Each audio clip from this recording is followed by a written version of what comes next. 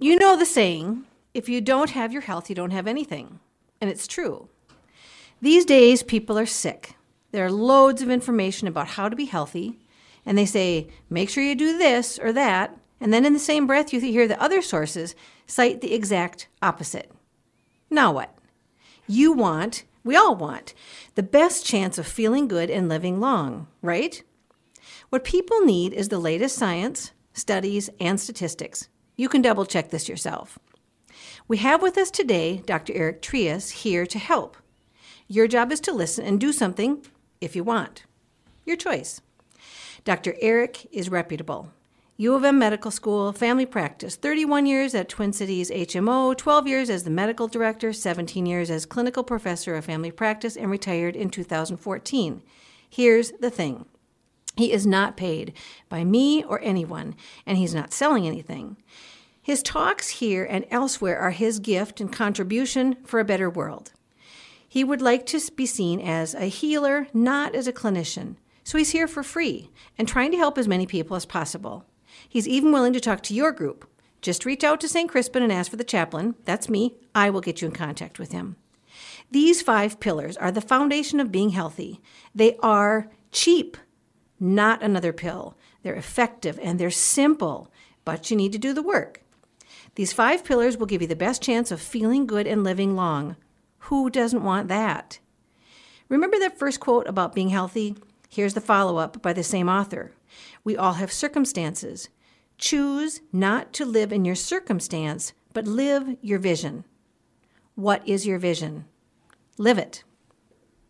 With that, I am thrilled to announce for the very first time on Senior Smarts, Dr. Eric Trias.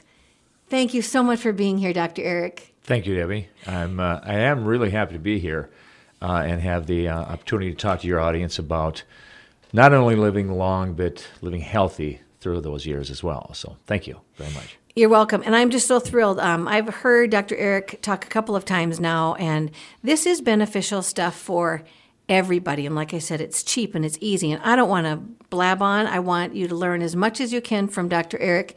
So would you start to tell us who this audience is that you're trying to reach and the basics of what even got you rolling on this subject to say, I want to talk to people about this? Sure. Yeah. Thank you. First of all, as I kept reading, even though I retired, it was very obvious to me that there's a lot of information out there that is really good, well documented, well studied, and needs to be kind of brought to the public. It isn't talked about. You don't necessarily get it in your doctor's office because they're very busy and they have their science that they want to portray, which is pretty much taking care of illness, not necessarily looking for long-term wellness and health, even though that, of course, is a goal of all physicians as well. So as I practiced many years, and it was a successful practice, and I enjoyed it, and I got along with my patients very well, and I loved my coworkers, and everything was good, and this large HMO that I worked for was very good to me and very nurturing to me. And so I was very happy to practice there, but I got to be close to 60 years old, and I thought, well, I want to retire with some more energy and vigor and do things with my son and daughter and go camping and doing all sorts of more active things as long as I had my health.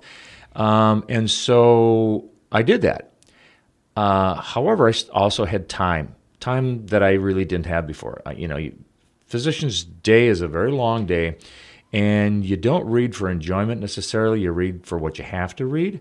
And so when I had this time to sit down with my wife and start reading, of course, my natural inclination is to go toward the sciences.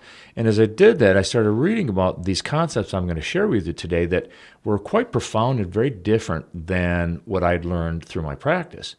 But I don't jump into things right away. From practicing with the patients, sometimes things look very good on the surface, like new medications or things like that. And the more you get into it, the more I realize there's more side effects, and some of them get pulled from the market. And so I was not an early advocate of new procedures and things until it was really tried and true. So when I started reading about these things, it was very profound to me and so very different than what I'd learned in my practice of medicine. And so it took a while. It took actually 6 months of reading about this, and almost every day about reading it to see, is this really true? And at the end, it's like there's so many studies out there. There's well over 1,500 studies that talk about this thing that I'm going to talk about in a little bit called the microbiome. And it just was so eye-opening. And as I really put it all together, I could, for the first time, unfortunately, after I retired, for the first time ever, I could see the continuum of what we do that will take us through behaviors and result in health. Or, if you don't do it right, what will result in disease. And so I never had that idea going through practice of how it was all connected. And now, finally, I had that connection, how it all related. In fact, 90% of all disease is preventable or at least modifiable by our behaviors and what we're exposed to or not. So I'm sorry, I have to interrupt right there, and I want you to repeat that statistic again because it's mind-boggling. That's right. You know, back in the 70s, through our own University of Minnesota, they did the twins studies, which just showed a lot of very interesting things about genetics and how genetics interplays with us. So taken from that, everybody jumped on to say that, well, most things are genetic. You know what? They're not. Less than 10% of our diseases are genetic. There are genetics that play out if you do the wrong thing, but if you do the right thing, you don't have to get diabetes type 2 or even Alzheimer's, as we're starting to understand. So 90% of disease and illness, including depression, autism, all sorts of maladies that you wouldn't think are included in this, are preventable or modifiable, meaning they can be, if you have them, you can do things to minimize their impact on you. So that part in itself is exciting because it gives us our own abilities. If we do the right things, if we learn the right things, we can actually make a difference for ourselves. You know, as you're even saying that, Dr. Eric, I'm thinking of, if we sit down any group of adults and say, what do we know we should do? I mean, like when you go to the dentist, too. Mm-hmm. And with me, I always think, they're going to chew me out for not flossing. I know I should floss, but I don't like it as much and whatever. But I mean, like with our health, too. So when we sit down with a group of people, if we'd say, what do we know we should do? I would think people can hit some of the high points of what you're going to talk about here. So I think what you're leading into is the fact that it's not the doctors that are going to make us well. It's not the doctors who are going to keep us healthy. It's not the doctors who are the magicians here. It's that we need to take responsibility for our own health starting today when we hear this and say, fine, okay, do I care about my health? Do I want to be well or get well or live a healthier lifestyle? And then these are my high points. So that's what we're going to focus on in this show and a number of shows after this where we're going to really focus and drill down what are the basics of what Dr. Eric is telling us. So from what I'm understanding and what I want you to understand as the listeners before we even get into the specifics is, number one, this is your job, your responsibility. So we're not going to blame anybody around us. We're going to say, if I want to be healthy, I'm going to have to make steps. Got it?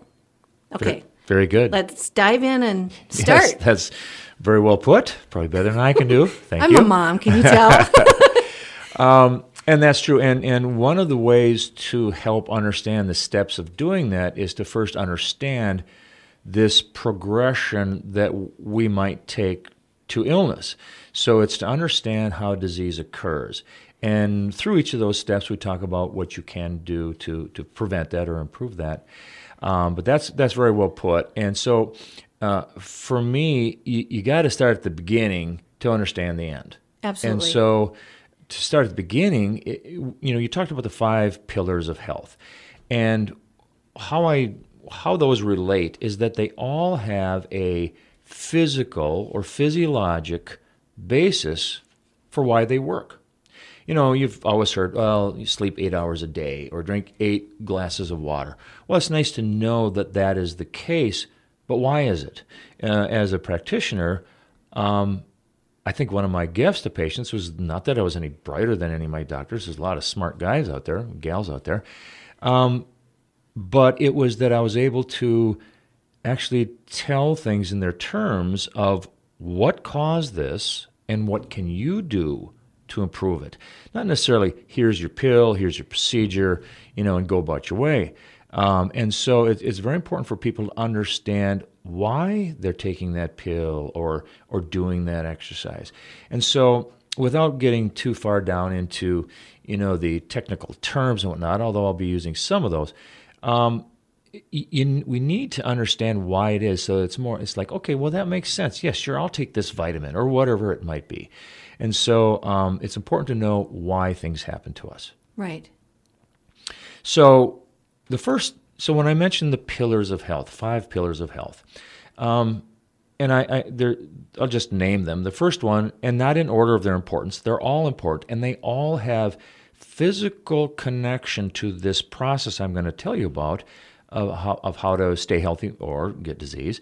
And so we'll touch on those as I go through all that. But those 5 pillars are, number 1, sleep; number 2, nutrition; number 3, exercise; number 4, and this is kind of a newer realm of study, it's relationships and how they interact with our health. And the 5th one is stress. Stress has been talked about for a lot of years, but how do you put numbers to that, or how can you study that in such a way that is true? Well, my question to you, and I've never heard this mentioned before with health, is relationships. That's a new one for me. Yeah, it's amazing. The studies coming out, if you don't study it, you don't know what that has to bring to you, right? And so what has been, it's kind of amazing to me as well.